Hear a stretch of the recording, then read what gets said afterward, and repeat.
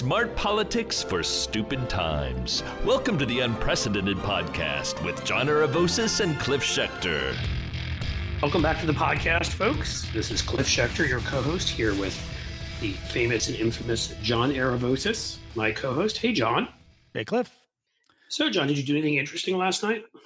Well, I don't know if it'd be interesting. Well, actually, we had you missed it. I did tell people you were with the family, but we did another debate party on Zoom.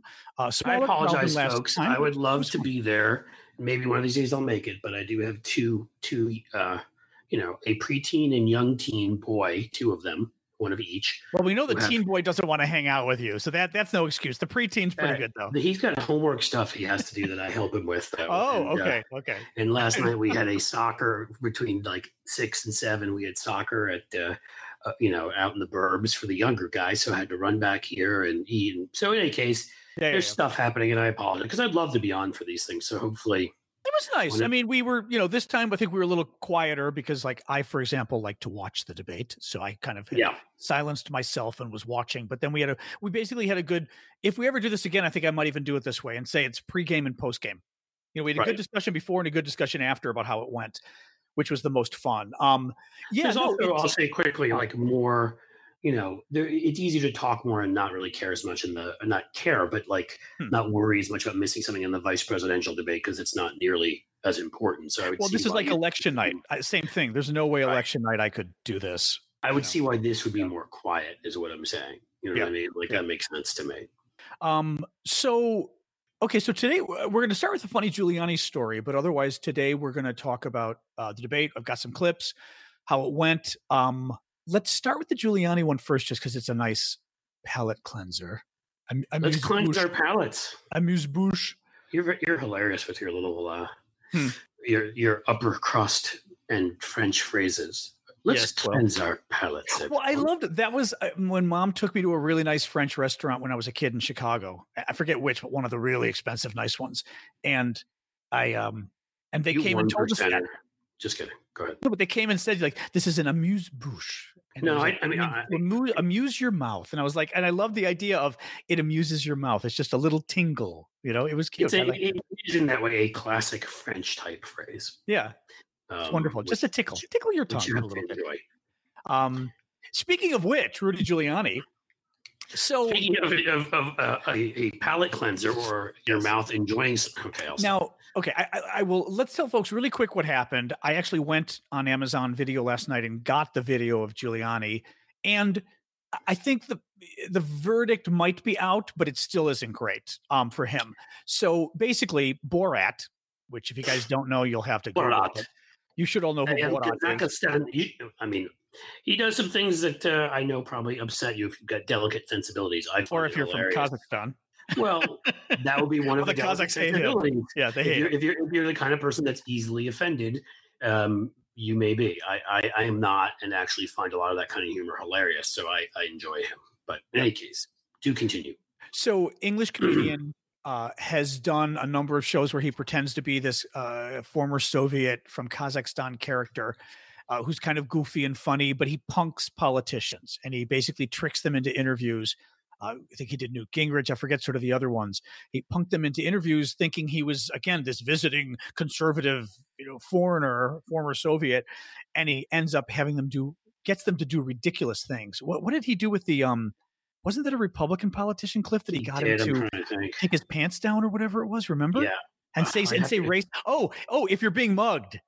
That's right. He got Mike Huckabee at some point. I'm trying to remember if that was in the movie or that was just because he's done the movie, but he's done the character also in like shorter episodes where he's done like a one-off where he goes and he punks somebody.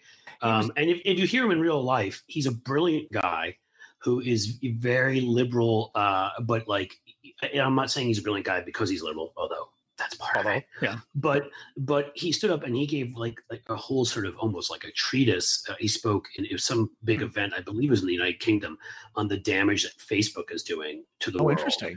And he went into details and he knew his numbers. Yeah. I mean, as people often say, to be a really good comedian is to pick up on subtleties that most of us miss. And so if you're really good, chances are you're also really smart and really perceptive. Yeah. And so I'm just saying that's why I also enjoy his comedy because there's many layers to it. There's the disgusting in your face, whatever layer, and then there's others. But go ahead. So he has his actual in real life 24-year-old daughter, pretty young. Looking at her on TV, she definitely looks very young, like in her teens. Puts her in one of those tight. That's interesting. I didn't know that was his daughter. So it's his real daughter, 24 years old. Puts her in a tight religious right lobbying gown. In other words, those ridiculously high skirts and I forget what you call them, the ones that the tight upper part, so that of course the tight upper part, and she even any kind of, let's call it bosom. It is she becomes readily.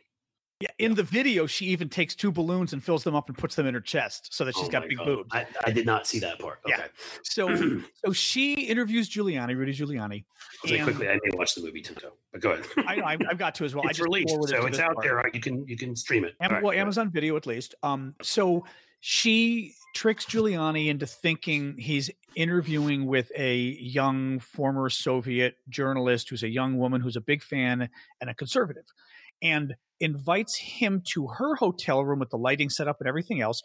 Throughout the talk, she's constantly putting her hand on his knee and saying, "Oh my!" Now, again, a little bit of entrapment, I will say, to a degree. Sure. Putting her hand on his knee and saying, "Oh my God, I'm such a fan. I'm so nervous with you." And he keeps trying to calm her down, and she keeps rubbing his knee. Mind you, this is where I'm going to defend Giuliani a little. There's some like hot 20-year-old girl who's coming on to you, and you're 70, and Giuliani's single now, by the way. He's divorced again. Yes, he's been. But this is where maybe I'll understand more. Just let me. If you get further into the story and tell me what I'm talking about here, and I'm wrong, then I would defend him too, because that's not the part.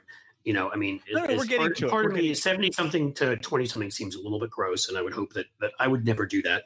Oh, if they were hitting on you and you're single, I have no problem. I'm not talking about hitting on me. I was hoping I would hope as a 70-something-year-old man, I would never hit on a 20-something-year-old. No. She was hitting on him. I get it. I'm hoping I would never do whatever. It doesn't matter. But to each their own. That's not something I'll judge here. But what I will say is, when it's somebody who's supposed to be like, I guess she wasn't a reporter, but has a camera with her and other stuff, or did she not know to be a journalist? She was claiming to be. Okay. So right away, it's a journalist, which means it's a risk if you're hitting on her because she might write about you. So you're getting a little bit risque in your behavior. That too, and then I would add in, did he know there was a camera there? He knew there were cameras in the interview room or a microphone. So then that is where I will judge him. The bedroom he did not know. And it reminds me of certain other cases we won't talk about recently. Yeah. Because, again, doing anything at all of that nature when you know that there are microphones and cameras in the room is just insane. And when you're one of the president's top people. Exactly. That's where it gets. No, I'm with you on this. What I guess my point is, like, the sexual stuff, when you're watching it, again, it's consensual. They're adults. And if a younger person wants to hit on an older person, God bless the luck of the older person if it's a younger person who's doing all the, right? So anyway, so she clearly is setting him up with the touching and all of that, right? So then they finish the interview and she says to him, "Oh, let's go have a drink in the bedroom." I mean, she's clearly hitting on him, basically. Of course. And he putting him in that position. And he picks up his drink and goes happily in, right? So, okay, she's kind of set it up. They go to the room. There probably is some selective editing because, for example, you kind of go, what's he do? They go to the room and immediately the clip is him fudging with her neck and you don't know what he's doing, but it looks like almost he's playing with her mic or something, right? Like it's clearly something she asked for help with, but they cut that part out, which bothered me a little. I'm trying to be fair. I'm like, we're fair on the left, and I know we shouldn't be, but we are. We should, and I try to be, and I will be fair about this. It looked weird, but you immediately said, what are they leaving out of this? Clearly, he's not fondling her neck. She asked for some help with something. So they finished that. She then she decides, or he wants her to help with his mic. And if you've been on TV, Cliff knows this, you've got the mic up at your lapel, and then the cord of the mic goes inside your shirt. Up your shirt. It goes down your shirt on the inside and comes out. In the age of COVID, how pleasant that must be. Yeah, the cord comes out at your belly button and sticks through your shirt button, and then goes to your back. Receiver on your belt. Exactly, and no one sees it because your interview is from your chest up. So normally they might unhook you and back to the battery pack, and you pull it up through your shirt, you pull it out, you tuck your shirt back in.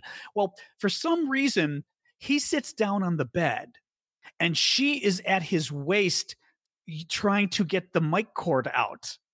It's a little weird. But having said that, she initiated it again. I don't want to keep defending him because it was still creepy, but she clearly was hitting on him again, basically. So she's pulling the cord, and he then, to tuck his shirt in, because his shirt is now out, lies back on the bed to pull his shirt in. And I kid you not, I tested this at home, Cliff. And I was like, okay, if I didn't want to get off the couch, I said, okay, normally I'd stand up and tuck my shirt in. But if I really didn't want to get off the couch, I would lean back to tuck my shirt in. That's how you would tuck it in. Because It's almost like you're standing up. The problem is, the only reason you wouldn't stand up from the bed is because you really didn't want to get off the bed. That's correct, because you thought something was about to happen. Bingo. So he leans back to tuck his shirt in. His hand is deep in his pants, and you get the sense of it being a little too long. But again, folks, you've got to watch the video. It feels a little creepy. Mind you, they're now playing creepy music in the background. So like they're playing with it. It looks like it went on a little too long. I've got to say I'm 50-50 on whether it was him doing anything. I don't know that he was playing with himself. It went on a little long, but look, this is where I'd have to watch the whole thing. I hate to defend Giuliani, though. No, but you're trying to be, again, you're trying to actually be progressive and yet objective. You can do both. It's better if we live in reality. We don't want to live where they live. But I'm still happy. What I'm saying is from the biased, A, liberal part of me, B, part of me that freaking loathes this guy because of how dishonest, racist, cruel, disgusting he is in every way I can think of. I hope whatever it is burns him the fuck down, and have no sympathy for him whatsoever. The third part, which is, do I think he deserves it or not? Do I think what he did was really bad? That's where I would say I have to watch it more clearly. Yeah. I'm giving my personal opinion here. I'm not saying, talking about societal mores. A 70-something-year-old guy and a 20-something-year-old woman, if they want to, enjoy. I would hope, I'm a happily married 48-year-old guy. I would hope as a 70-something-year-old guy, if somehow I lost my wife, which I won't even allow myself to think about, that this would not be the kind of thing I would engage in, because I do feel like on some level it's gross. All right, she's still 50 years younger than you. However, I don't think it should be illegal if two consenting adults want to. That is their choice. So I would have to then see the rest of it. Yeah. So I do find, to decide if I think Rudy was in any way trying to take advantage of the situation, trying to do anything that was, untoward, so to speak. And so I can't speak to that right now because I've seen it, but only part of it. I don't think I can really. Now, one thing that's important here is at the end, Borat comes running in and says, "Oh my God, my daughter! What are you doing to my daughter?" And he's wearing a bikini. It was really weird, but he's a hairy guy too. So the whole thing, and Giuliani was he's always funny because he's like half naked and he's all hairy and he's all hairy. It's so gross. It's hilarious. Yeah. Now Borat reminds me of like what Chris Farley used to do on Saturday Night Live. Like when there's a female comedian whose name I can't think of who's on Saturday Night Live right now. When they just realize that and use the fact that they've got, let's call it, some attractive features about themselves to the advantage of their comedy, I love them for it. Yeah. Now, so the one point, because people are probably screaming going, "You're not mentioning this." The last point to mention is when Borat comes in, he says, "Oh my God, what are you doing to my daughter? She's only 15. She's much too old for you." The thing is, in watching the rest of the tape, I saw nowhere where she told him she was 15. So that was the big thing too. I tweeted it out. I said, Rudy with a 15-year-old girl. And somebody said to me, he didn't know that. He may not have. I appended it my tweet, or just I retweeted it with a note saying, I may be wrong about this. Yeah. And I'm trying to seek sources to know. But now let me put it this way. Okay. As a guy in my 50s, I don't know girls. Fair enough. I'm gay. But if you don't know any girls because you're gay? No, I don't know. Gay guys. Biblically, no girls. Okay, biblically. I was being polite. I'm making fun of you because of the way you said it. Okay, go ahead. But this girl seemed at best a teenager because she had like a little too much makeup and she was being, oh my God, I'm just so nervous. I'm such a fan of yours. I'm so nervous. If you were sleeping with her, even 20 years younger, I would have been like, I need to see an ID before I go into the bedroom and have a drink with you. There is no freaking way. And at Giuliani's age, she would have felt even younger being 50 years younger. That's the other question. That was weird. I'd want to watch more of it to see how she came off as if whether she was of age or not and that kind of thing. But again, I think it more just speaks to, did he do anything illegal or whatever? No, it doesn't look like it. Is he incredibly gross? Yes. The last point, which you kind of raised, and we'll shift back to the debate now, but you're the president's top lawyer and a top spokesman for him. He's running for re-election, even if he's not running for re-election. And you are about to get into a sexual situation in a hotel room where there are cameras and audio. And she's a former Soviet, whatever she claims she was. She's former Soviet. That just on the level of common sense shows you again that all these folks that lecture us on family values, to put it clear, think with their dicks constantly and don't actually think. And he was a former prosecutor. Your first thought should be, she's 16 and the Russians are setting you up, is what your first thought should be. Right.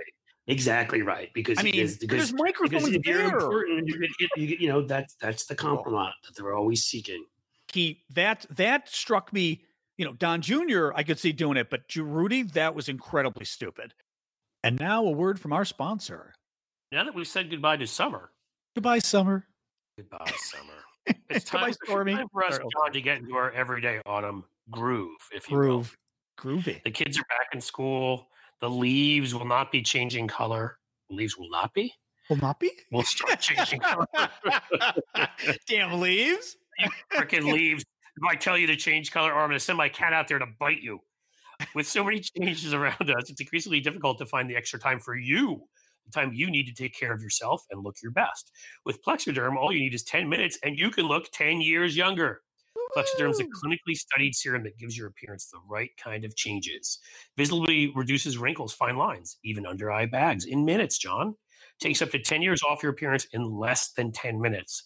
However, the results will last for hours. So you can take the family apple picking and look your best the whole time you're dunking your freaking face in the water. Well, I don't even say that because maybe it's not. It may be water soluble. We don't know that, folks. Okay. And also probably don't dunk your face in any water that anybody else put their face in right about now. An apple thing. That's a good idea.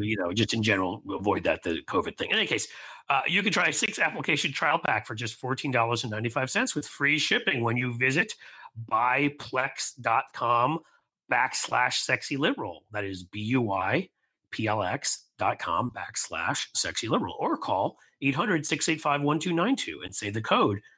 Watch the code here, John. Sexy Liberal. This order also comes with free shipping and a 30-day money-back guarantee. Make those wrinkles, lines, and under-eye bags disappear with Plexiderm. Visit BUYPLX.com/sexyliberal or call 800-685-1292 and say the code SEXYLIBERAL at checkout. There has never been a more important time to have a supply of reliable respirator face masks, Cliff. From increasing group events to school reopenings, I don't know, school reopenings scary, to the approaching falling flu season. It actually probably will be a falling flu season, judging by the way we're going. Wearing a face mask is the first line of defense against getting sick. And with continued wildfires in the West, which negatively impact air quality across the entire nation, but fabulous sunsets, there is even more need for protection when you go outside. The director of the CDC testified under oath before Congress that wearing a face mask was more important than getting a vaccine when it comes to reducing the spread of COVID in our country. Only respirator face masks provide medical-grade protection, and only FDA-authorized respirator masks provide the quality required. TheNewDealShop.com. Oh, yeah, but this URL again. Which was it? It's TheNewDealShop.com. Has FDA-authorized respirator masks ready to ship now. TheNewDealShop.com has these medical-quality FDA-authorized masks, and every pouch comes with verifiable anti-fraud labeling. Trust the masks medical professions are using. Go to thenewdealshop.com and get FDA-authorized, U.S.-tested respirator face masks now with free immediate shipping for my listeners. This is like the is it not Farmer in the Dell? What's the song where they keep adding one thing at the end? It is Farmer in the Dell. The farmer took a wife. The farmer took a wife. The wife took a cow. So it's FDA-authorized, U.S.-tested respirator face masks now with free shipping for our listeners. That's the added cow. Bulk pricing is available so you can get the masks you need affordably and quickly. Go to the New Deal Shop now, or newdealshop.com now, and get FDA authorized respirator masks. Keep yourself and your family safer and healthier this fall. That's the newdealshop.com. Woohoo! And now back to our show. The debate. What'd you think? I would say, so it's interesting. The floor was set so low. I mean, Donald Trump didn't act like even a humanoid in that first debate. I mean, for anybody to come out of that first debate and say that Biden didn't win, you couldn't be an honest broker in any way and claim that Trump won that first one. And in most of the polls, I think in the end, it had about 70% Biden, 20% Trump, and 10% undecided or something. So that wasn't surprising. Right. I felt when I was watching this one, it seemed to me that it was more like the vice presidential debate, in which case you had an aggressive, overbearing male interrupting a female moderator constantly, but not in the same screaming, yelling, and almost looking like he lost his fucking mind way in the first one. Just in a way that, sadly, as a society, we're more used to, which means it's almost in some ways priced in, and men get away with it in a way that they should, the way they absolutely should not, of course. Right. So my guess was, when I watched it, and I think I said this to you last night, I was like, I think from what I could tell, clearly Biden landed some serious punches. He had some very passionate, strong moments. Trump had one or two strong moments, sadly, were repeated stuff like, "You're the politician, you didn't get it done," that I wish Joe would have responded to, that he didn't, and be there with a list of things like, "Oh, we didn't get it done. The ACA gave 20 million people health care. Osama bin Laden killed nearly 3,000 American or 3,000 people on 9/11. We greatest economy in history that we handed you. We created this many million jobs." I wish that they had all of that, passed the stimulus and saved the car industry in Michigan and Ohio, name the states and make them. I wish he'd done that. So that's where I was upset and whatever. But overall, he made more solid points, and as it wore on, it was more worrying to me in the beginning, because whatever frickin' downers they probably gave Trump were working better in the beginning. As it heated up, and that's why I was hoping Biden would take some pot shots at him and call him a terrible president and call him a racist, which Biden smartly did, because then he couldn't hold it, and you start seeing that look on his face where he looks like he wants to murder somebody. And then he started more and more cutting off the moderator, jumping in, and so the style points went down, as well as the fact that he's still continually, there's the lies that you and I and people listening here who pay attention know that he tells constantly, that sadly most people will never know. And then there's the lies he tells that people do know because they've lived it. So when he sits there and says, "Oh, I never made light of COVID, I acted well right away," people know he's lying yet again. Right. They've seen enough about the fact that he's a liar on this. They've seen enough from Woodward to the other stuff. And there's a good chance they know people who've gotten it and don't think he's done enough, because people blame presidents for not doing stuff, whether they try or they don't try. Right. And then and parts on jobs and some of that. I think some of the lies he was, greatest economy ever, and all that stuff, best president for blacks since Abraham Lincoln. I mean, these are the kind of things that are so patently stupid, some of them, that he feels a need to react. So I felt good when I saw the CNN poll where it was something like 65% thought that Biden was more truthful and like 29% thought Trump was.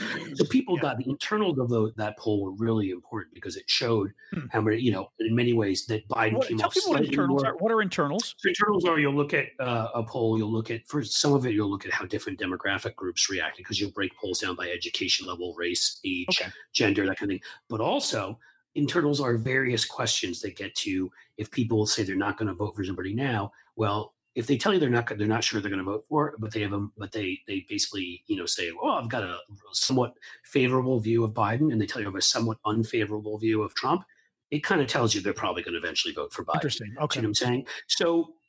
So in those, I noticed that it didn't change a lot, but Biden went slightly up in favorabilities after the debate. And Trump went slightly down, and Biden started ahead of Trump. Biden started in the mid-50s. Trump started in the low 40s. Okay. So things like that, said to me, and then overall, I think the final number, which is a little bit astonishing when it's 65-29 on the honesty part, that he didn't win by that, but in the end, I think it was 53-39 is what the over. So I guess there's that percent of people like, I think Trump's lying, but I still like him better.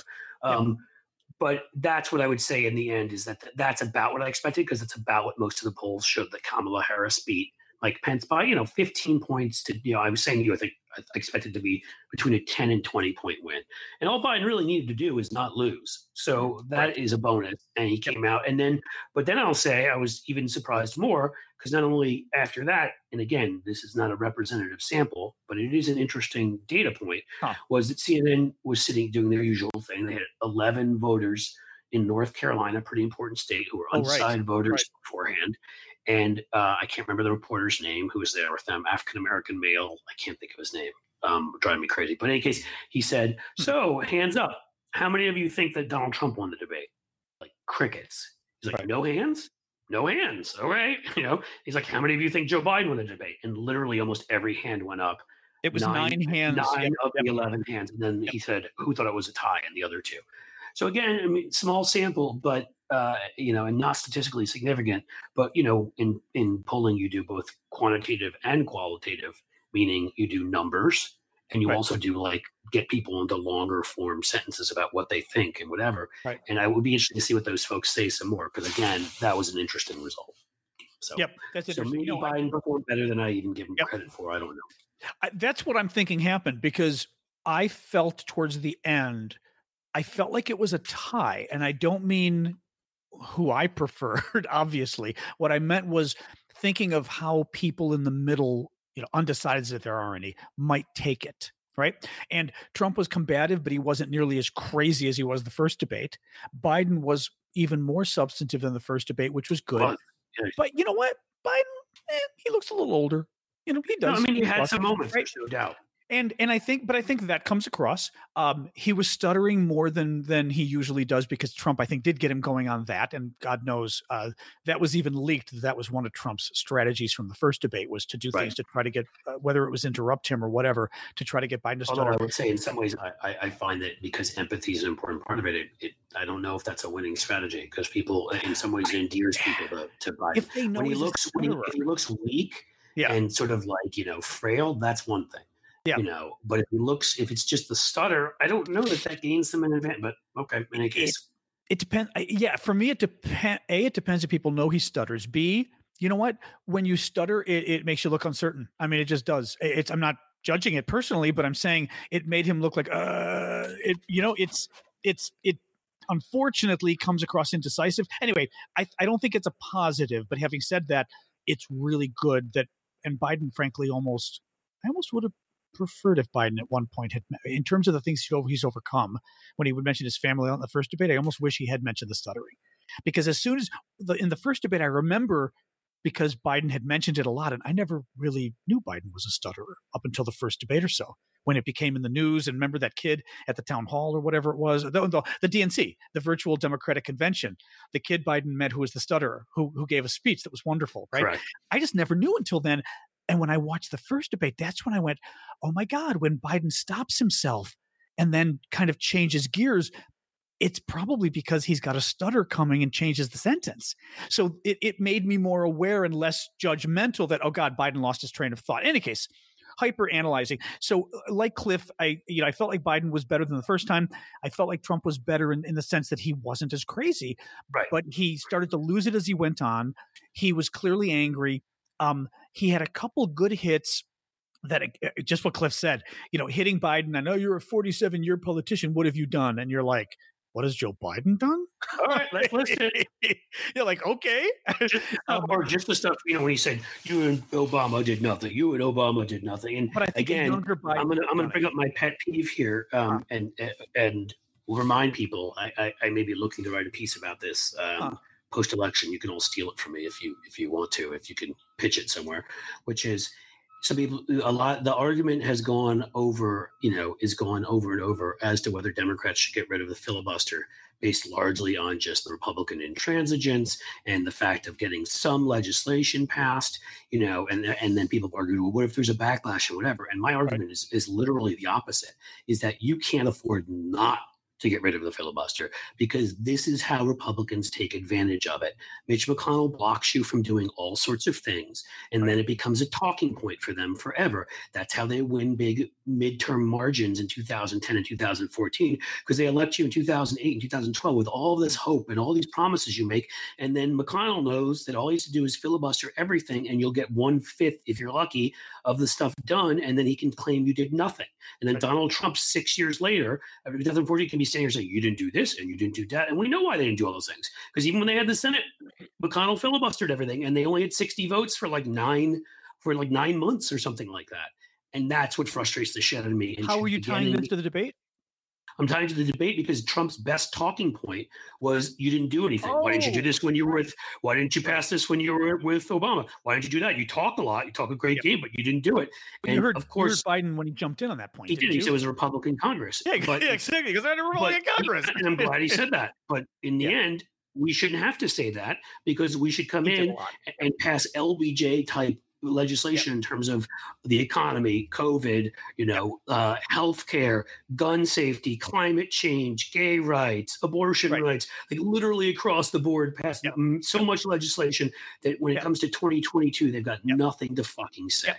And then Biden himself, Violence Against Women Act, introduced the first climate change bill in Congress in 1986. I mean, we're the first Democrats to come out, national Democrats to come out for gay marriage. Yep. Exactly. I mean, but I think a younger Joe Biden might have done that. That's correct. Where you get into the issue of, I think he's still fine for the job, but you're just not as boom, boom, boom, boom, boom to list off 10 things, which is unfortunate because he was right. And you hit Trump with the fact that, first of all, you've been here long enough that stop pretending you're the new guy, but B, you know what I was thinking? You hit the Ronald Reagan line. Remember when Ronald Reagan said, I'm not going to hold your youth and inexperience against you, as the response to Reagan's too old?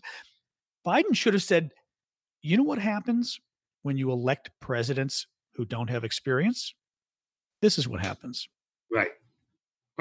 220,000 Americans die. The economy goes into a tailspin. You lose 10 million jobs versus 7 million versus where we were a year ago. That's what happens when you elect people to office who don't know what they're doing because you think it's fun. That's what I would have said. And watch him. Trump's head would have exploded at that point. But you just hit him on his inexperience and go, we tried that. How'd it go? How'd it work? Okay, or even that, Cliff. Yeah, we tried that 4 years ago, electing somebody who didn't know what they were doing. How'd that work out for you? Right. He would have died. The split screen. I would have taken it further. Said somebody who didn't know what they were doing, someone who didn't care to learn, someone who doesn't care about what's going on in your lives. There you go. I would have brought hit it all the right. But I agree 100% with what you're saying. Yeah, clearly. The other thing. So again, if I had been rating it, and I think I said this to you, I would have said, unlike the first one, I would have said slight advantage to Biden. If it was technical. He won on points, as they would say in boxing, as opposed to a knockout. But he defeated him, and that's really all he needed to do, because Trump really only had a few major moments to change the narrative right now. And what you start also seeing is a bandwagon effect. People want to be with the winner. You can claim that that's right or wrong. I would say it's wrong, and that should never be a reason why you do anything. But you do see that. And so, I even wonder with some of those folks in North Carolina, if they're looking at polls and they're like, they're predisposed to say Biden won, even if they weren't sure and thought it was a tie, because, Biden seems to be the one who's winning right now. And everybody on some level seeks approval, particularly when you're on TV and you're not used to being on TV. I don't know. All I'm saying is that's why momentum builds. One of the reasons is people want to be with the winner, and Trump needed a major kind of way, and all he could find is like Vinnie Barbarino or whatever that fucking guy's name is. To try to do it, and that of course was as big a bust as all the other things they've tried to do. So should we hit some of the clips? Yes, let's hit them. So thanks to the wonders of technology. Sorry, types of people. Basically, nothing. What? I made a terrible dad joke. Just keep going. Oh, okay. Pretend it never happened. Okay. So yes, due to the wonders of my new mic and my new box, we are going to play some clips. Let's start with a little threefer. First, Trump, and then Biden's response that was wonderful. And this is Trump going on his bullshit again about how great he is for the black community. Nobody has done more for the black community than Donald Trump. And if you look, with the exception of Abraham Lincoln, possible exception, but the exception of Abraham Lincoln, nobody has done what I've done. Criminal justice reform, Obama and Joe didn't do it. I don't even think they tried because they had no chance at doing it. That's the end of that. I mean, there's more, but that clip, I don't have more. At one point, so what's your response to that, John? Well, the Civil Rights Act was probably more important. I'm going to go with possibly Abraham Lincoln. So I'm just going on memory here. I don't have it in front of me, but if I recall my history correctly, I believe 4 million approximately slaves were freed by the Civil War. Some would argue that that was more important than the things that Donald Trump has done for the African American community. I don't know. He's done nothing for the black community. Absolutely nothing. I'm being sarcastic in every word that I'm saying. I know you. John. Yeah. But I mean, my point is that like for Donald Trump to make the argument, a virulent racist piece of shit, quite frankly, is in itself, you just shake your head. But again, this is where to me the mental illness comes in, the extreme narcissism of where.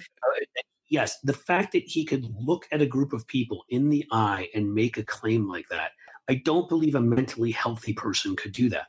Because let's say it's you or me, John, you've done plenty of work as an activist, on various issues that are particularly important in the African American community. I know one of them because I've done some work with you, which is on gun safety, which disproportionately affects the African American community. I sit on the board of the Innocence Project in Ohio. These convictions based on hidden evidence and stuff disproportionately hurts the African American community. Right. I wouldn't put myself like if Martin Luther King and Cliff. Maybe. If I were putting Lincoln somewhere, I would, if I would put myself so far below Lincoln, I would be like literally galaxies below Lincoln. Okay. And I'm on just a regular guy who's trying to do some good things here and there. This is a man who's actively trying to do everything he can to harm that community. And the fact that he can still make that claim and do it with a straight face. I mean, that's mental illness is what that is. Actually, you're right about that because everybody else would be embarrassed to make that claim. Who else would ever say something like that? Like, frankly, what white person in the United States would ever, even freaking LBJ for that matter, compare themselves to what Lincoln did? I'm sorry, you just can't compare yourself to freeing 4 million people from bondage. You can't do that. There's nothing to compare. What LBJ did was substantial and incredible, and yet still, and I'm just talking on the political front. We're not getting into the Medgar Evers and the Malcolm X and Martin Luther Kings, and even earlier on Frederick Douglass, who I hear is doing great things these days, by the way. And he's doing really well for his age. Nelson Mandela, and I could go. He's looking great for 187. I could go on and on. Okay. Yeah. The point is that like the sort of level of disconnect, the level of illness it takes for you to make that statement and compare yourself, any white person, to what Abraham Lincoln did. That's so. I mean, my reaction is those are the moments when people I know who are not Trump cultists, but like flirted with voting for Trump. I'm like, how can you look at that and take this person, anything else he ever says, seriously? How? So let me play the Biden response to that then. I've got two of them, okay? Yep. President Biden, let me ask you very quickly, and then I have a follow-up question for you. Abraham Lincoln here is one of the most racist presidents we've had in modern history. He pours fuel on every single racist fire. Every single one. Started off his campaign coming down the escalator saying he's going to get rid of those Mexican rapists. He's banned Muslims because they're Muslims. He has moved around and made everything worse across the board.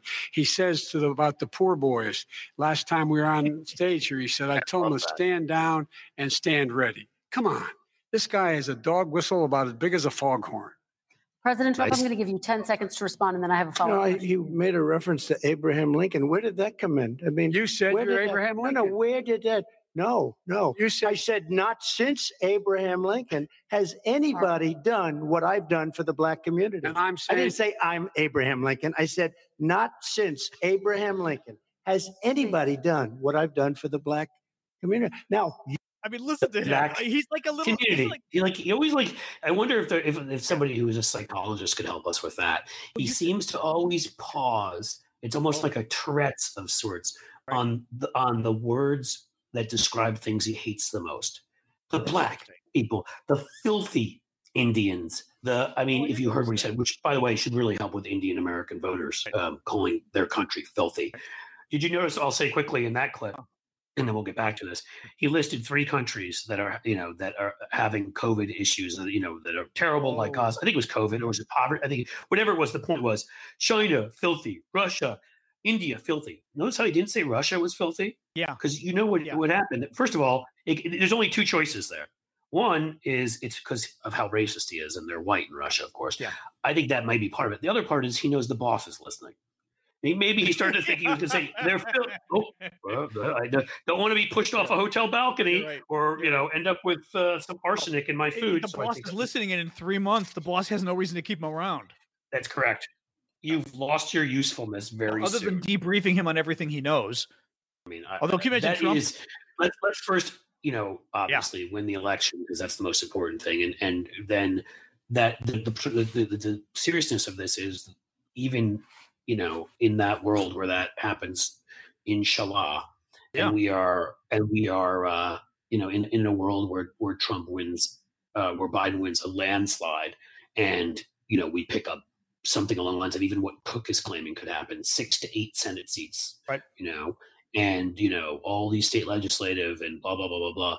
We do still have to worry, because the problem is the president has access to a lot of information that can be vastly damaging to us. Yeah. And he can try to release all of it.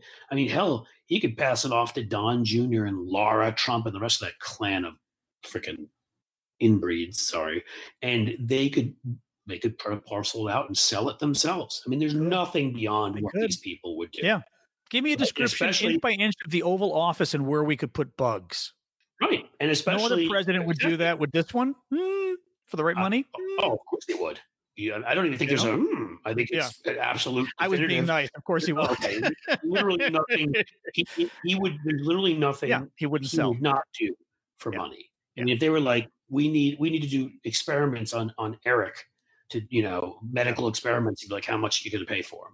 Don't touch Ivanka. You can have the rest. Exactly. Ivanka, that may be the only. But I mean, like, there's nothing. So I mean, that is legitimately worrisome, and especially in the scenario that I think, people have always like say, "Oh, you're a conspiracy theorist if you say things during this." I mean, this is the era that has killed a lot of conspiracies and made a lot of TV shows and played things like I watch The Blacklist now, or for people who watch House of Cards, things like that looked insane, or Homeland. Yeah, House of Cards I used to make fun of. Dude, my wife and I stopped watching House of Cards because after the first season, because to us, the unrealistic, I hope I don't ruin it for anyone, but I have to just say it. And if you haven't seen it yet, I'm sorry, but spoiler. You should have. When he pushes the reporter on the tracks. Thank you. That's what pissed me off too. Our response was, that's insane. That pissed me off too. Camera would see him. Cameras in the metro. Yep. But we're now in a world where like maybe it could. Trump he certainly would do it. Would he get away with it? I don't know, but he certainly would do it. Yeah, could you imagine? He would do that. So Leslie Stahl would be on that track. In a second, and about 50 other reporters, right? Yeah. So I mean, the point is that like a lot of the stuff that we once thought, we had on here, my friend who's the Ohio Democratic Party chairman, David Pepper, about his book, and which was the most recent, the voter file. It just happened. Just like his other plots happened, right? Like with those people getting those emails for people claiming to be Proud Boys and saying people stole information from voter files. That's what David's book predicts. Yeah. That foreign actors would they don't have to hack in and change votes. They hack in and get information of who the people are and how to reach them, so they can try to depress the vote on one side and increase it on the. I mean, that's the world we're now living in, where like it's hard to write things that so. I don't even know where I started with on this whole. Yeah. No, that's. So let me give. So Biden has a second response as well on the racism thing that was really good. So let me play this. records, but your response to that, Vice President? My response to that is I never, ever said what he accused me of saying. The fact of the matter is, in 2000, though, after the crime bill had been Trump claimed repeatedly, really, badly lied throughout the entire thing. He called black super predators. It wasn't Biden, but he made so many of these lies that after a while, Biden says, I didn't do it. And you're just kind of like, oh, there were a lot of conspiracy. I didn't get the conspiracy stuff. With our media ecosystem. And I'm such a critic of it that I will give credit when credit is due. I make that something I absolutely do. And there were some folks I saw last night covering the debate who did a terrific job after I watched some stuff after. First and foremost, former guest of Unprecedented, Jake Tapper, who came off and said, like, did Trump light himself on fire? No. Yeah.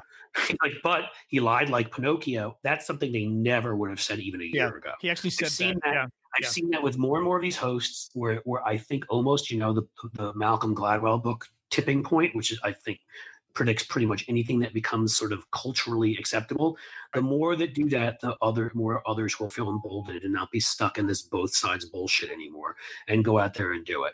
So because again, the reason why, and I'm not just going off on like a tangent, the reason why Trump can do that and introduce things that are untrue to the conversation is because he's not shut down every time he tries in the past.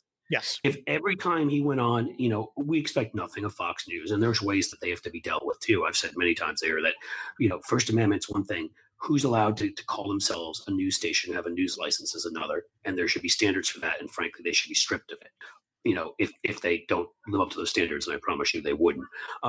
But you can't stop Fox from doing certain stuff. You can't stop whatever. But all the networks, ABC, CBS, NBC, MSNBC, CNN, really, I don't give a shit who, ESPN, Lifetime channel, whatever channels, choose to interview him.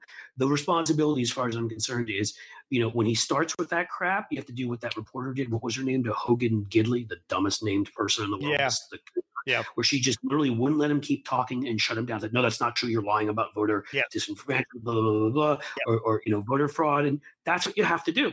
If you don't do that, then if you allow them to say it, then it takes hold. And eventually, in a debate like this, a question is going to be asked about it because it's out there, quote unquote. And that has literally been the right-wing strategy since Bill Clinton to make it like whitewater. Just get it out. Okay, but let me ask you, because I was watching and wondering what she should do as the moderator, because I don't have the clips and I didn't want to play the clips. Trump came up with this a couple different insane conspiracy theories. Oh, your son got millions from China and the contract had a clause that a Mr. X was supposed to get $2 million. And are you the Mr. X that got $2 million from China? He's just repeating stuff he read in Breitbart or that somebody told him, because he can't name any of the names or places, or he just has but they would be that person, Mr. X. Of course. They were crazy. So, Joe, did you get $2 million from China? Tell me that wasn't you. But this is where Biden fails a little bit. Biden's looking at him going, what? And for the moderator, in Biden's defense, this is where a lot of Democrats fail, because you're hit with so much bullshit. It's so crazy. And it's so ridiculous. And this is where we need to be a lot more aggressive. And I think Democrats are also improving. Far from perfect. We still have our Dianne Feinsteins among us, trust me.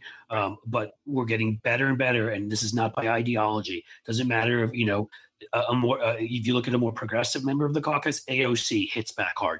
You want to look at a more moderate member of the caucus, Adam Schiff hits back hard. To me, I don't care which side of the caucus you're from.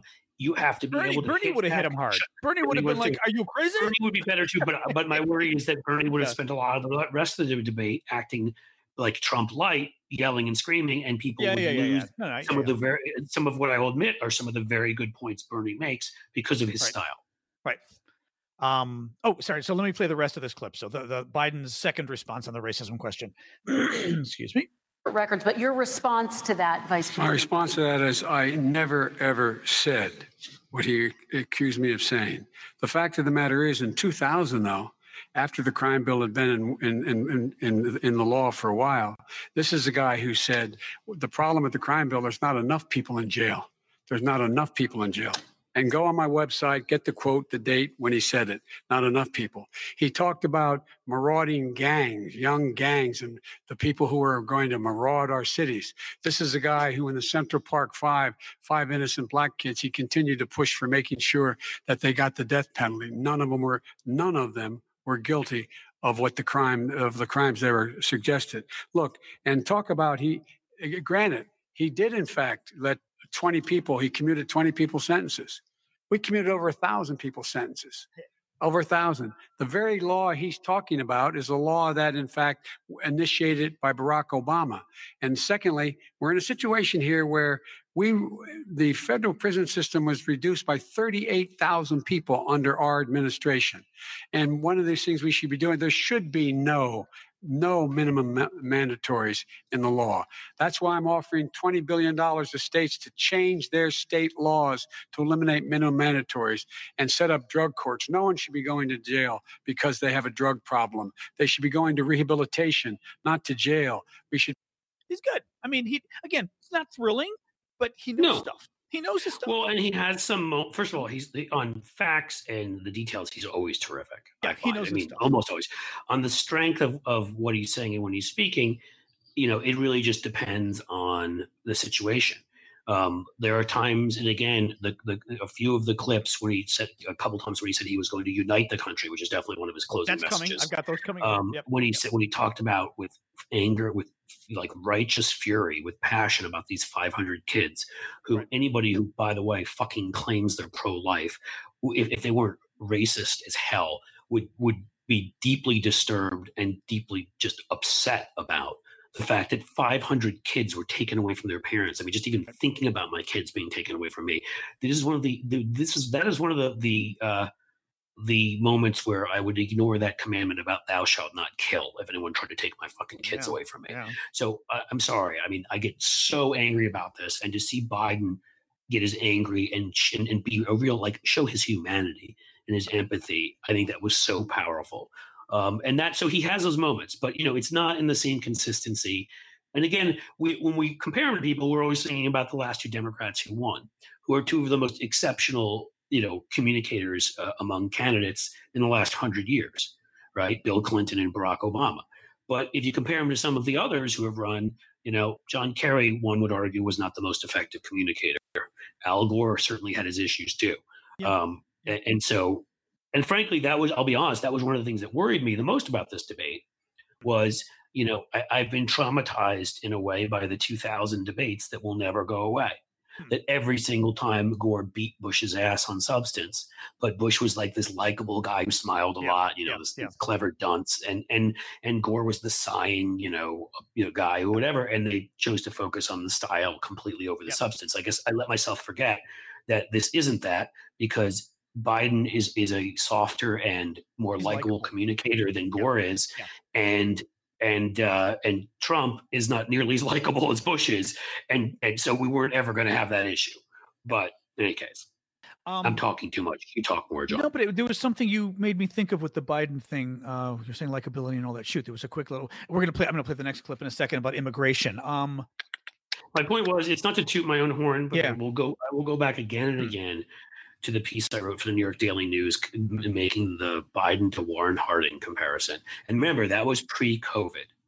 And I was just saying, people are so exhausted of this guy, They are just they are going to be looking for a guy, a sort of silver-haired, experienced, likable, charismatic to a degree. Certainly, that's where I was talking about Warren Harding, and I stopped there and said, not in his actual presidency, which was a disaster, but that was what he was running against. He's running against Woodrow Wilson, who was kind of this nasty, quite frankly, racist guy who was fighting with, sending in the attorney general to raid all these radicals' homes, and he took us to war, which was arguably the right thing to do, but we were tired of it. And there'd been all these fights. He was fighting for a while against women who were fighting for the ERA, not the ERA, for the right to vote. And people are just like, enough. I'm tired of all the and the pandemic, of course, it hit too. People were just like, I just want something that, normal. I just want normalcy. That's what he said. And I was like, that's where Biden, I said back then, I think in a lot of ways would be the perfect opposing candidate for someone like Trump. I think there's a few others I would put in there. Buttigieg certainly fits that mold. I think Beto O'Rourke would have fit that mold. Somebody who just comes off as knowledgeable but likable, in that way. I mean, I think that's what you're looking for. Okay, let me. This was Trump weighing in on the catch and release. Biden explained what it was and said, "Well, no, what the program actually is." Right. People who have families, who have roots in the community, who aren't immigrants or undocumented immigrants who you catch or whatever, and they're not going to disappear because they've got family here, they've got a job, whatever. You let them go until their court date, and they I think 90% or 90% do show up in court. So Trump is responding to that. Only the really, I hate to say this, but those with the lowest IQ, they might come back. Okay, President Trump, let's give Vice President Biden a chance to respond, and then we're going to move on to the next section. You don't know the law, Joe. Vice President Biden, your response. Yeah, that was so Trump was saying, only the really low IQ. I'm sorry, I can't. So that was obviously horrible what he said, but just hearing him even say, you don't know the law, I have a hard time not laughing. Yeah. Trump telling anybody else that they don't know something. I hate to say something that might be a little racist about Mexican immigrants. Right. We know you do, Mary. By the way, funny little thing this morning. So I get a notification from YouTube that they've taken our Mary Trump interview and have made it age restricted so children can't see it. I know. I was like, well, first of all, the people complaining were Republicans, of course, but I'm like, we reviewed it and determined. So I'm going to write a little note. They determined our video that we made for our podcast? Yeah, our podcast interview with Mary Trump. It's not okay with children? For children? Do we curse any more in that than we normally do? The matter the cursing, I don't think so. What's their reasoning, I guess? Do they give you reasoning? There's no reasoning. I don't know. I don't do anything on YouTube. There's no reasoning. They simply say, we determined it's not age appropriate. And again, to not be age appropriate means it has to be really bad. That it's not okay for children, like violence and sex and stuff. So I'm going to write a little note back because you're allowed to respond and be like, it's an interview with the president's niece. Would you care to explain a little more on why that's not why that should be banned to children? Anyway, so climate change. Biden gave a wonderful answer on climate change, and I'm just going to play the answer in its entirety because it was a really nice substantive answer that a lot of people felt was one of Biden's strongest moments, and again was a great contrast with Trump having this kind of substantive knowledge. Change and climate warming, the global warming, is an existential threat to humanity. We have a moral obligation to deal with it. And we're told by all the leading scientists in the world, we don't have much time. We're going to pass the point of no return within the next 8 to 10 years.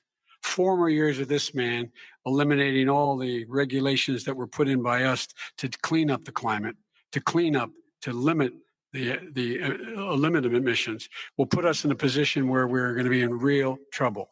Here's where we have a great opportunity. I was able to get both all the environmental organizations as well as labor, the people worried about jobs, to support my climate plan. Because what it does, it will create millions of new good-paying jobs. We're going to invest in, for example, 50,000 charging stations on our highways so that we can own the electric car market of the future. In the meantime, China is doing that. We're going to be in a position where we're going to see to it that we're going to take 4 million existing buildings and 2 million existing homes and retrofit them so they don't leak as much energy, saving hundreds of millions of barrels of oil in the process and creating significant number of jobs. And by the way, the whole idea of what this is all going to do, it's going to create millions of jobs, and it's going to clean the environment. Our health and our jobs are at stake. That's what's happening. And what right now, by the way, Wall Street firms indicated that my plan will in fact create 18.6 million jobs, 7 million more than his. This is from Wall Street. And I'll create $1 trillion more in economic growth than his proposal does. Not on climate, just on the economy. It was good. No, the one I thought it was very strong. I would offer two small. Wait. Let me just go first. Yeah. So the point I was just going to make is the negative, the positive and the negative. My summation of the entire debate is in that clip. Biden knows his stuff. He's got the details. He's got the right details, meaning he's actually got the right plan. Like he actually wants to do something about climate versus the other idiot. But at the same time, You saw the stuttering that happened towards the end. That's one example I was talking about. You saw where he just sounded a little older, and so that you get some of the negatives too, that I could see somebody watching and going, that guy's a little old. Having said that, he's really good. He knows his stuff. He's going to be surrounded by good people, and he's promoting the right ideas and the right positions. So he's going to be fine. But I think everything about the debate got boiled down into that clip, I think, for me. Yeah. And I would say again, look, we've been through that before. I mean, people thought Reagan was a little bit old. You know what I mean? People thought Eisenhower was a little bit old. I think if they feel comfortable with who the person is and the people around them, I don't think that is a big issue, unless it's something that's really bad. What I would say, my two small critiques, or actually one of them was not a critique, one of them was a question I would ask you, and see what your takeaway is. One of them is, and I think it was just because he couldn't remember in the heat of the moment who it was. But when he said the Wall Street firms, I wish he hadn't said that. This, I guess, would be my critique from the left. Yeah. Not just on the left, but even in the center, whatever, don't give a shit. What he should have said was Moody's. Moody's has credibility. They shouldn't necessarily have credibility because they were doing some funny bullshit with bonds before the 2008 crash, but they do. And they're not thought of in the same way Wall Street is. They're thought of you're right. Like you're right. Regular. I wish he had said that because Moody's Wall Street sounds like money people versus Moody's the economic. Looked at it objectively and said his plan will create 7 million more jobs than Trump's. And he said that, by the way, in the town hall that he did the other night. He mentioned it was Moody's, so I wish he'd remembered that. In any case, not as big. It is what it is. But the second question I have, and this is where my question for you is, I do have to admit, as much as my feelings are as strong as they are on the obviousness of what we need to be doing, which is subsidizing clean energy, moving to clean energy. We've always subsidized oil and this other stuff. Frankly, it's crony capitalism at its worst. Biden gets into that. These other things these other types of energy not only are cleaner, they're as competitive. And if we subsidize them, all these factories sitting idle in places like Michigan and Ohio and Indiana and these places can be cranked up in no time, creating solar panels, and all these kinds of aspects. I know, like the city I live in, Cincinnati, is one of the most forward thinking. Like they've got a plan to go completely solar by 2030. Think about that for a second, So, but my worry is, again, did it sound too much like he's going after the oil industry, right? As Texas is voting. I'd be lying if I said that wasn't a concern of mine. And Trump really hit him on that, and Biden kind of admitted, he goes, "Yeah, I do want to phase out oil." It was, I wish he hadn't said that. I wish he'd said it's a transition. It's a long-term transition. He did say that. We're moving to clean energy, but. He did say transition, though. Actually, he hit that very hard, but he still said, "But yeah, we're going to transition away from oil." He just like in any other age where we transition away from away from things that are dirtier and more costly to things that are cleaner, and that's a long-term transition we intend to make. Again, this isn't me speaking from my personal politics. I think everybody here knows how I feel on this subject. It's probably one of the things I'm the most passionate about is getting to clean energy. But again, I don't want to give the right the opportunity to demagogue. And you can bet that the digital and direct mail and everything is already, the digital anyhow, which you can create right away, is probably already being sent out in Texas. And I really do think we can win Texas and literally pick up a couple of House seats, pick up the state House, which will affect redistricting being better there for the next decade, and win a Senate seat and the electoral votes, and just end them, because Texas is such an emotional anchor besides being an electoral anchor for them. And I just don't want to do that. So I hope, I don't know what to think. I don't know if it's going to influence people. I think that a lot of people are still thinking about the jobs that he's cost them, that they've lost because of him. I think people in Texas, like in other places, are still thinking about their health care, and that he's suing literally the suit in a court there over which I wish he'd pivoted to that. But in any case, to get rid of to people not being covered for pre-existing conditions, he made that point. Trump, of course, had no answer because he has no health care plan. Just, we're going to do it. Yeah, we're going to do it. Like the usual bullshit he always says, kind of like the same time he releases his taxes will be the same time he get his health care plan, the same time infrastructure week comes. All of those are slated for somewhere around early 2047. Which Biden said, basically. He brought up infrastructure, which was great. I love that he did that. Yeah. So, I mean, that was my only concern. Do you think I'm over concerned or under concerned, or neither? No, I don't know. I mean, you know, sort of the state by state polling better than I do, I think, or you have a better sense of that gritty stuff. So maybe, but I mean, I agree that my warning bells went off in my head when I heard Biden saying, "Yeah, we're going to get rid of oil." I was like, "Oh God!" Even though he said phasing out, first of all, it needs to be phrased as something of, we are already phasing out oil. Oil is already on the way out. That's why the prices have been so bad. And in the last couple of years, oil prices have gone from 100 down to 40 and even down to 20 in the last, and now they're back up to 40 again. You just say that alone and people go, oh, he really knows what he's talking. You can see The Simpsons. He knows what he's talking about. I wish there was like a Bill Clinton answer on the oil thing. Right? See here if MJ Hagar addressed it. Yeah. But no, that's going to be an issue, right? Oklahoma. I did see that Kendra Horn, one of our 3 or 4 surprise House pickups in 18, in the Oklahoma City area. She did. She said, "I still support, Joe Biden or whatever, but we have to disagree on this one." And blah blah blah blah. Okay, but that means she was worried, though. Yeah, that's what I'm saying.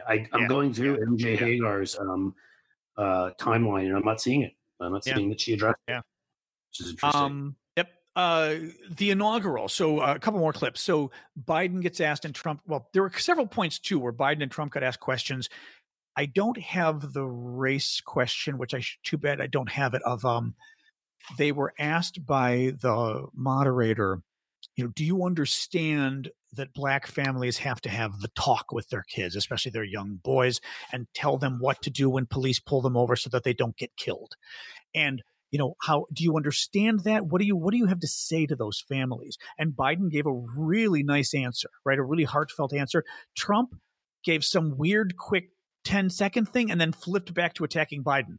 And throughout it was 2 minutes of him attacking Biden about something unrelated, and Biden had given this heartfelt answer. And I wished Biden had turned and gone after Biden gave his response and said, "By the way, did you notice he never answered the question?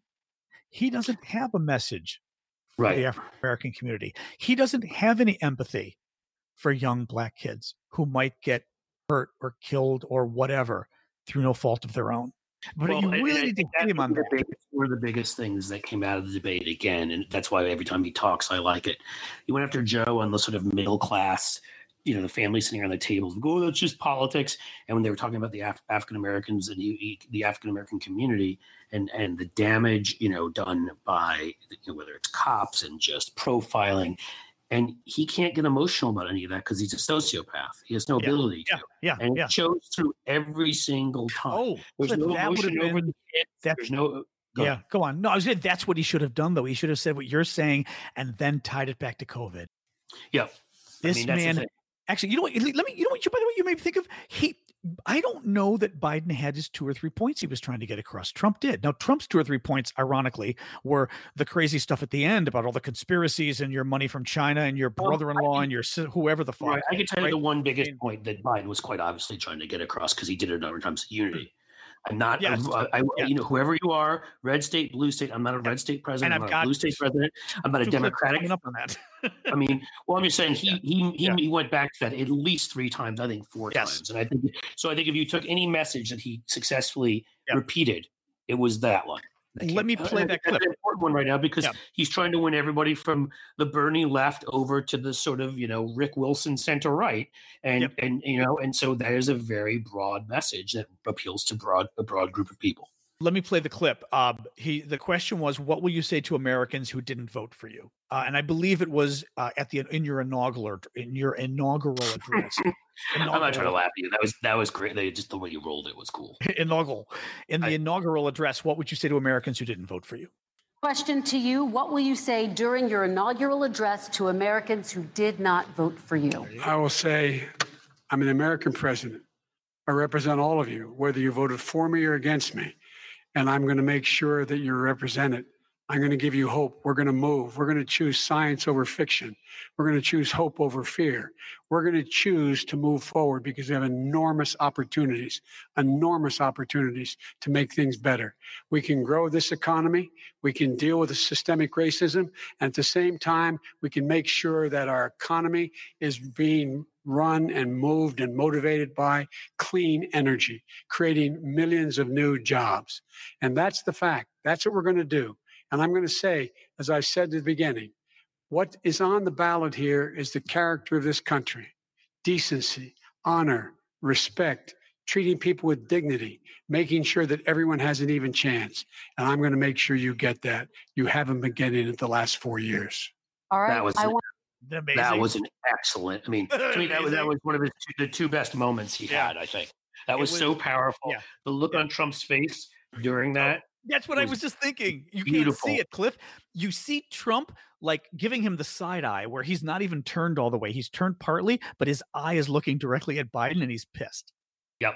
He realized how powerful that answer was. Yeah. And he kind of saw it and he realized that, that Biden is doing something. So I think deep down in his little soul, even though he's so sort of not self-aware on stuff he gets because he watches people. He tries to fake it. Sometimes he gets that people like Joe Biden have this thing where they actually can show how much they care about people. And he literally just cannot do it because it doesn't exist for him and he can't fake it. He tries, earlier in the debate, he was actually trying. He's like, you can't do that to people. That'll hurt people. In some of his stupid lines, he clearly prepared like that. But when it came to giving more than just Trump or Biden? Trump did. But when it came to just giving them more than a 5 second, you can't do that. That'll hurt people if you raise their taxes and trying to make it sound like he cared about actual people. He in a 30-second to 1 minute statement, he has no chance. There's no chance he could do that convincingly. And again, I think that's a huge closing message and an important one.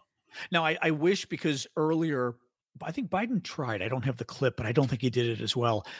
I wish Biden had tied it into a much larger message, because Trump, the tax cut, I always talk about this. That tax bill was a swipe at blue states. And I remember during it, they mentioned this, that yes, it was going to take away, it was cutting back on the state and local tax deduction, which you can Google. They're called SALT, I believe, state and local tax deduction, because it mostly hits blue states. And it would hit hardest to New York, DC, Chicago, and California. Well, the most progressive states that have higher local taxes, because it's places where people actually believe in things like public transportation, high city taxes, right? Clean air, infrastructure, like where the quality of life, people take that seriously. Absolutely. It hits you. I mean, it actually hit me a lot in DC last year. I paid a lot more taxes because of that one deduction he got rid of, and not got rid of, but winnowed down. But I remember, like I said, during the debate on the bill, they were talking about, some Republicans said it, maybe it was even Trump or somebody in the White House said, yeah, it's affecting blue states. We don't care. And they go out of their way. You look at what he said about with the the Democratic governors during COVID, and he said, yeah, I'm not going to talk to them. I'm not going to help them unless they speak to me. Unless they're nice to me. And, he said it then. He said it with the California wildfires. He wasn't going to help. Oh, God, I forgot about that. They don't care. It was California. I mean, it's been a pattern. COVID. He keeps talking about blue states. At one point, oh, remember, you were going to say it. Go ahead and say it. I know you're going to say the quote. Biden answered that and pointed out. Oh, no, I meant the quote from a couple months ago when he said, if you don't count the blue states, we don't have many deaths at all. Right. And it was like, oh my God. In the debate last night, he said he didn't quite go that far, but he said, well, it's the blue states that are having all the problems. They're the disasters. Yes. He's like, actually, that's a lie. He's wrong. Correct.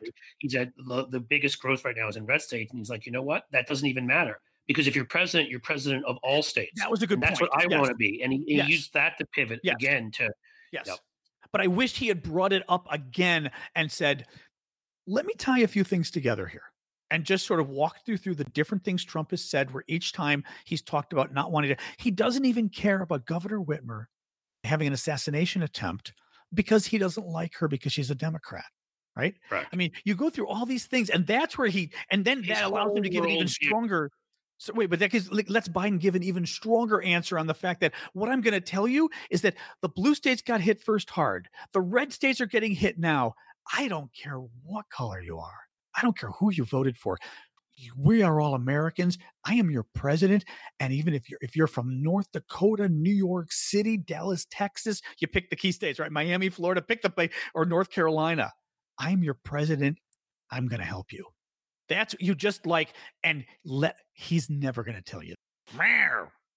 Right? I mean, that's exactly right. It's and that's been evident from, his whole life. That's been evident, but evident from the moment. Good ad in politics is that it's not even I'll help the people who voted for me before I help the other people.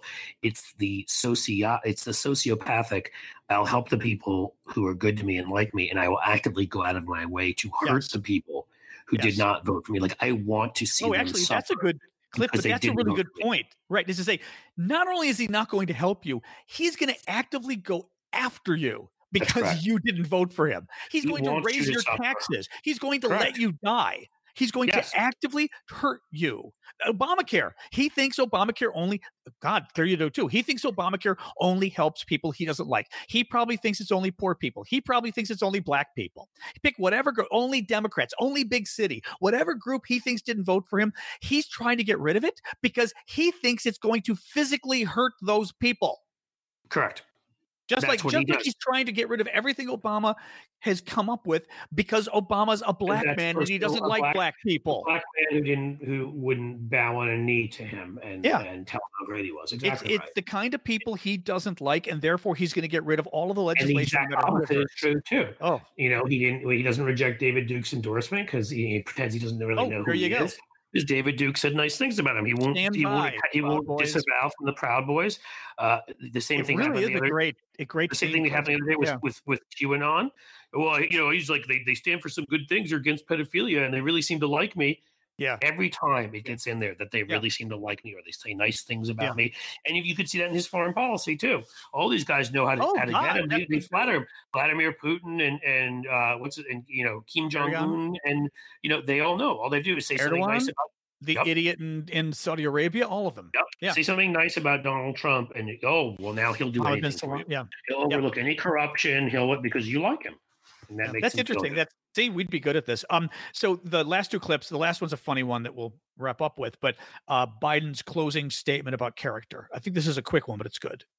Questions for both of you. Well, I tell you what, I hope he does look at me because what's happening here is, you know who I am, you know who he is, you know his character, you know my character, you know our reputations for honor and telling the truth.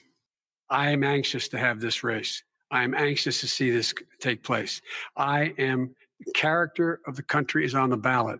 Our character is on the ballot. Look at us closely. Let me ask some follow-up. Please respond, and then we're going to have follow-up. If this stuff is true about Russia, Ukraine, China, other countries, Iraq, if this is true, then he's a corrupt politician. Right. So don't give me the stuff about how you're this innocent baby. Joe, they're calling you a corrupt politician. Nobody. President Trump, I want to stay on the issue of race. We're talking about the laptop from hell. President Trump, we're talking about race right now, and I do want to stay on the issue of. And by the way, I think she sucked. A lot of people, once again, everybody loved her.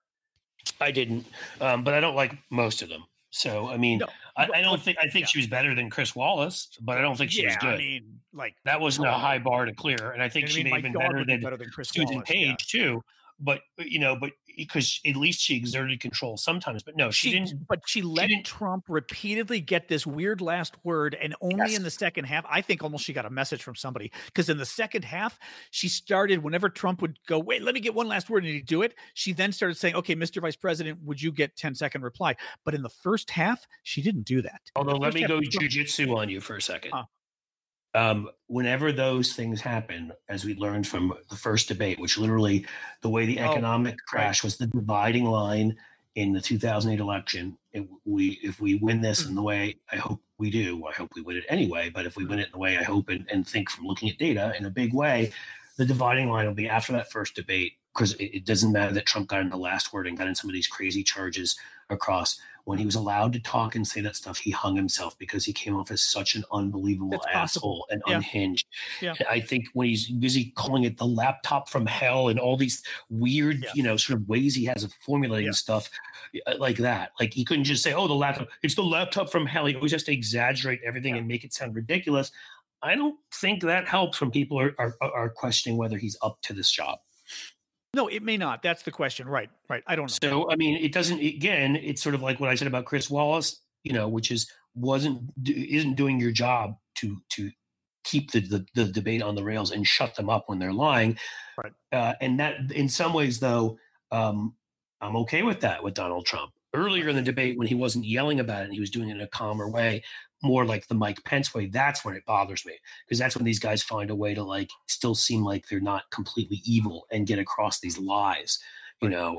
Trump had become more like himself by the second half, where he was doing it in this, yelling, screaming, hectoring, these weird formulations of words, where he just finds a way to use like, the sort of extreme words that he can use to put in there, disaster and hell and, all that. So I don't know. We'll see. Let's close with Don Jr.'s, according to Fox News, exclusive debate reaction with Donald Trump Jr.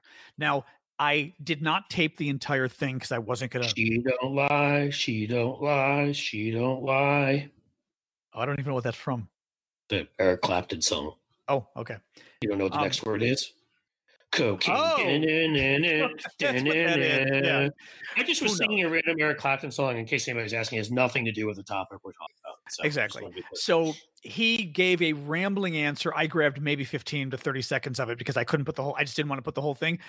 It goes on and on and on and on. And the funny part was somebody had told me, and I did. I watched it with the sound off, but of course, if I do that for you, that would be weird right now. I watched it with the sound off, and it looks like somebody sped up the video. You literally look and go, oh, the video's been sped up by a third. So listen to this. Donald Trump, exclusive debate reaction with Donald Trump Jr. Russian disinformation. There's literally zero evidence of that it's Russian disinformation. The director of national intelligence said it. And by the way, more importantly, the FBI said it. And I don't say that because I think the FBI has more credibility. I say that because it's pretty clear that the FBI has done whatever they possibly could to hurt Donald Trump. So if they're even coming out and saying this, meaning the upper levels of the FBI, the door kickers love us, not so much the bureaucrats at the top. But if even they're coming out and saying, yeah, there's absolutely no evidence, and that doesn't prevent Adam Schiff and MSDNC from being out there and peddling this thing as though it's real Russian disinformation. It's been corroborated. Phones, it's real. emails. Joe Biden is corrupted and compromised, and America I love that part because Hannity's trying to jump in. No way. Even Hannity, literally the loudest person on earth, cannot interrupt the harangue by Crazy Boy. You have to see the video because he's doing that thing again with his right hand where it's pinched together almost like an Italian going, mamma mia, right? And he's got his hand and he's just waving it in the air with the three fingers pinched the whole time so that it's even weirder because you're like, dude, slow. And this was 11:30 at night that he was this jazzed up. So what are you implying? That he had 50 cups of coffee. I don't do drugs, so I'm not gonna. I don't have experience with this drugs. Weird song that I really love, White Lines. Remember that one? People were making a lot of cocaine jokes. I don't actually know cocaine in that regard. Like I don't know how it. People were saying Adderall too. Which I don't remember. That train. That's a good song. Sorry, I'll stop now. Is Adderall the ADHD drug? What it is, and it's. But why would it make you hyper? Shouldn't it calm you down? It's an upper. No, because if you're having difficulty concentrating because there's, for whatever reason, an uppers give you more ability. It's true. I understand what you're saying, but they do. So it could be a massive amount of, but or a massive amount of coffee. It looked more. Oh, wait, it appears to me more in the cocaine meth region of things. But you know what? Hey, I don't know. I have no evidence, folks. I'm just saying what it looks like. My mom called me the other day. She hates him, by the way. I mean, she hates Don Jr. She watched the convention thing and was like, what the hell was he doing? Watched Guilfoyle, thought the same thing. I was going to say, she was the best in the convention. Same thing. Tomorrow belongs to me. Anyway, but mom calls the other day and goes, did you see this Sunday morning? I think it was Stephanopoulos interviewed Eric Trump, the dumb one. They say the dumb one, but let's face it, they're both dumb. I know. It is sort of funny that he may be dumber, but it's not by a lot. But not by a long shot. She goes, Ivanka's not terribly bright either. They're not the brightest. I was saying he may be the dumb one as in all of them. Ivanka is pretty stupid too. Yeah. So all of them are. Tiffany's a collaborator, but she's smarter. But so mom calls and goes, did you see that Stephanopoulos interview with Eric Trump? I said, yeah. Why? She goes, oh my God, he was like, what was that? He was talking as fast. He reminded me of his brother. Like he was as obnoxious and fast and ranting. And I was like, yeah. Mom, let me tell you about the product invented around 1950 known as Coca-Cola. They used to put the stuff in there. But I mean, it reminded me of not just coffee. If I have too much coffee, I remember once I was on don't know if it's an antifungal drug or whatever. You know, hey, we all get stuff on our feet sometimes. But there's one of those drugs you take that they kind of no, I think it is fluconazole or one of those. They warn you about. Excuse me. And I remember taking that pill, and it was the only pill in my life where 2 to 3 hours after I took the pill, I thought I was going to jump out of my skin. I was so. It wasn't high. It was revved, and I've never felt. And I remember at a job interview, and I almost died because it was 2 or 3 hours later, and you don't. I hadn't made the connection yet, and all of a sudden I'm walking into the interview going, "Oh my God, it's this fucking pill!" Because I was, like you said, I don't know what to call it. You feel like you're jumping out of your skin, and your coffee only begins to describe what this feeling is. And yeah, he reminds me of somebody where maybe he's having too many coffees. Maybe he's on fluconazole or whatever the hell it's called.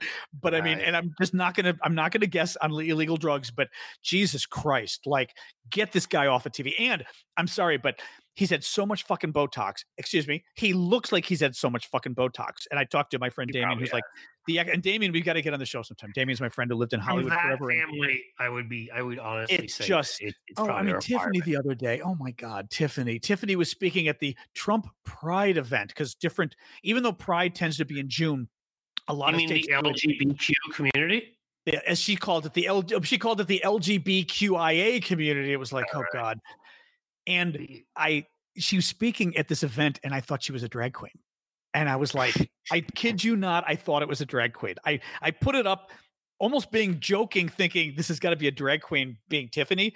It wasn't. I'm doing a quick look before we go, Cliff, because I have to read you we have to inform our audience. I have one last stat I have to read to people before we let them go. Oh, that's okay. So, why don't you read your staff while I'm looking for this one video of Tiffany Trump? So here's your stat, folks, because it was important. Donald Trump brought up yet again last night the evil, vicious case of the bird murdering wind turbines. And somebody was kind enough to tweet out from the U.S. Fish and Wildlife Services a list of the top killers of birds. An annual estimated bird mortality from selected anthropogenic causes in the U.S. Do you know what the biggest bird murderers are in the country, John? Windmills. No, that's what Donald Trump says. That's what Donald Trump says, yeah. What is it? I'm telling you, I feel sad as I lie next to one of them here. Cats. Oh, that's funny. Cats kill. I'm not kidding you. Cats kill. That should be an ad. Cats kill. 2,400,000,000 birds a year. Oh, come on. That's what this says. 2 billion? This is like Cat Hitler. Cats are Hitler. Signed, your local dog. Collisions into buildings or glass, 599 million. Collision into vehicles, 214,500,000. Poison, 72 million. Collisions into electrical lines, 25,500,000. Oh, wow. Electrocutions, 5,600,000. And here you are in 7th place. Collisions into wind turbines, 234,012. Okay. So do some birds sadly die by crashing into wind turbines? Yes. If you put it up there into the 2,400,000,000 murderers that are cats, or even the 599 million crashes into buildings and glass, it is not even in the same galaxy. That's wild. I had I was unaware of this. 2 billion. I did have bird flying to my window the other day, and it finally flew off after 2 hours, which was nice. A friend of mine had the same thing happen with hers, which was also like you're in the audience, okay? Sorry. Whoa, that was cool. That was Tiffany. I'm gonna. But she had a bird fly into her window that was really disturbing. We get birds. She gets a lot of them, like on the other side of our building, and I didn't know that was a thing. And I've gotten 2 that I've identified. Well, screens don't do it. Oh, you mean because they might see a screen better? Well, I thought you were saying the birds flew in the window. Yeah, but they're like picture windows. You can't put a screen. No, it flies into we've got big picture windows in our. Oh, you're saying they crashed into the building? They crashed into the windows. Oh, I thought you meant they were coming into your apartment. Okay, no, and I've only had 2. One died and one flew away, but I only knew because I didn't know why. I was like, what's a dead bird doing on my patio? I never really put it together.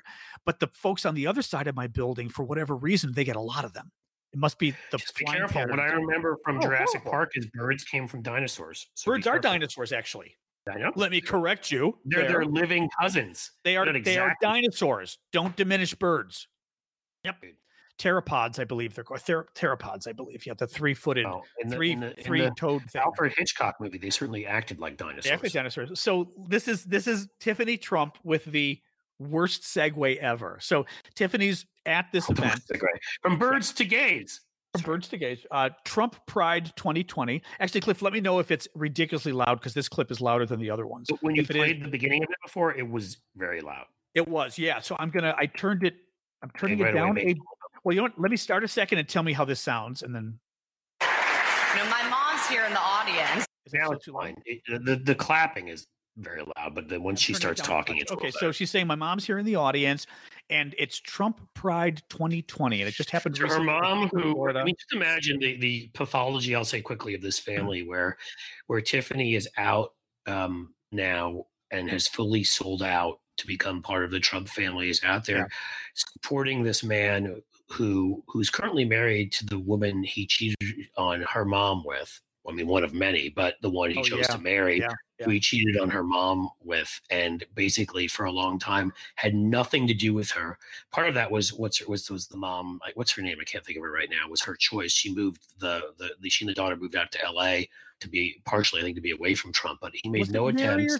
Was he a Mary? I forget who the first wife was. Ivanka. Sure, I would know it. Oh, no, it was Ivana. Ivanka is his daughter, although he probably wants to marry her. Ivana was the first one, though, right? That was the first one. I just can't think of I know her name. It's just not coming to me. In any case, I don't think he had anything to do with Marla Maples. That's it. I don't think he had anything to do with Tiffany for years. He treated her mom like shit, and here she is, selling out. It's really sad, but okay, go ahead. Yeah. So here we go. So she's at this Trump Pride event a couple weeks ago, or maybe the last week, looking a bit like a drag queen for my purposes. And her body motion, which nobody caught up on, her body movements are a mixture of Liza Minnelli and Happy Birthday, Mr. President. Marilyn Monroe. Marilyn Monroe.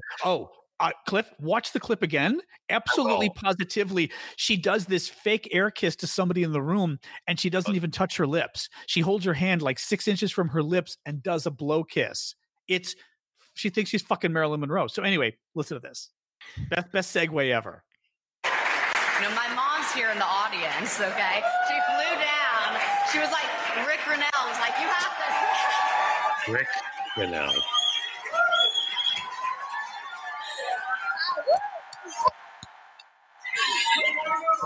Back in the Broadway days, some of her best friends when she was on Broadway, unfortunately, one of her best friends passed away from AIDS. All right, then. That's what? That's my black friend of the. I'm not racist. I have a black friend. My mom, because she was in Broadway, had gay friends. One even had AIDS. Let me clip this. She starts to talk. Oh my God, my mom's here. Is this great? Love you all. You're so cool. My mom. Oh no, you love my mom. She was on Broadway. She had gay friends who died of AIDS.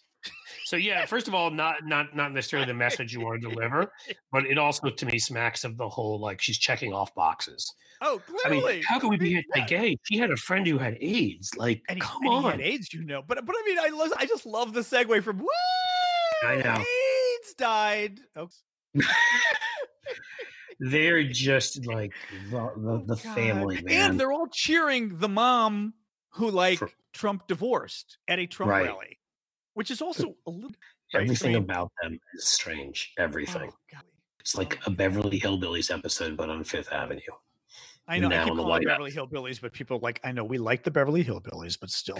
That's true. So I mean, just the funny parts. I'm not trying to impugn the character of the Beverly Hillbillies, who had a lot more character than this family. Trust me. And why don't we say it's sort of a mixture of the Beverly Hillbillies and the Sopranos?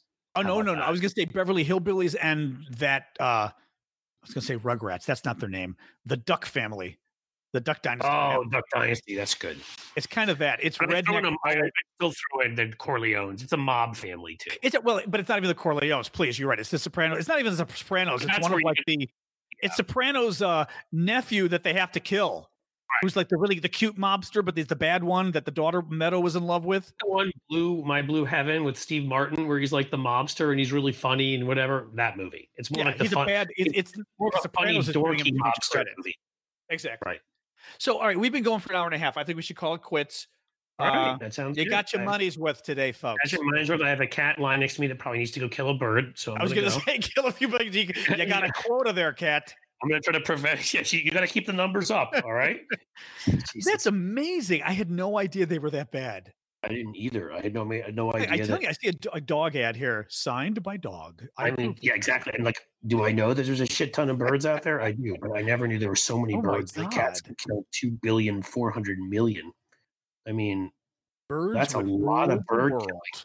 When birds rule the world, if cats don't kill them. All right, guys. Well, yeah. Well, and let's see, Cliff. Like I said, we'll do 3 next week, maybe because it is right before the election. So we're going to want to keep. We didn't do polls today. It's been an hour and a half. Let's not. No, and I don't think anything that I've seen is new. You know, a lot new this week. I mean, we gave some good ones earlier this week, and it's in a similar vein. So, yeah. Okay, then we'll shoot for Monday, Wednesday, Friday of next week. All right, guys? Thanks for being here, guys, as always. And now a word from our sponsor. Now that we've said goodbye to summer. Goodbye, summer. Goodbye, summer. It's time for us, John, to get into our everyday autumn groove, if you will. Groovy. The kids are back in school. The leaves will not be changing color. Leaves will not be? Will not be? Will start changing color. Damn leaves. Freaking leaves. If I tell you to change color, or I'm going to send my cat out there to bite you. With so many changes around us, it's increasingly difficult to find the extra time for you. The time you need to take care of yourself and look your best. With Plexiderm, all you need is 10 minutes and you can look 10 years younger. Plexiderm is a clinically studied serum that gives your appearance the right kind of changes. Visibly reduces wrinkles, fine lines, even under eye bags in minutes, John. Takes up to 10 years off your appearance in less than 10 minutes. However, the results will last for hours, so you can take the family apple picking and look your best the whole time you're dunking your freaking face in the water. Well, I don't even say that because maybe it's not. It may be water soluble. We don't know that, folks. Okay, and also probably don't dunk your face in any water that anybody else put their face in right about now. An apple thing. That's a good idea. You know, just in general, avoid the COVID thing. In any case, you can try a 6-application trial pack for just $14.95 with free shipping when you visit buyplex.com/sexyliberal. That is BUYPLX.com/sexyliberal, or call 800-685-1292 and say the code. Watch the code here, John. Sexy Liberal. This order also comes with free shipping and a 30-day money-back guarantee. Make those wrinkles, lines, and under-eye bags disappear with Plexiderm. Visit BUYPLX.com/sexyliberal or call 800-685-1292 and say the code SEXYLIBERAL at checkout.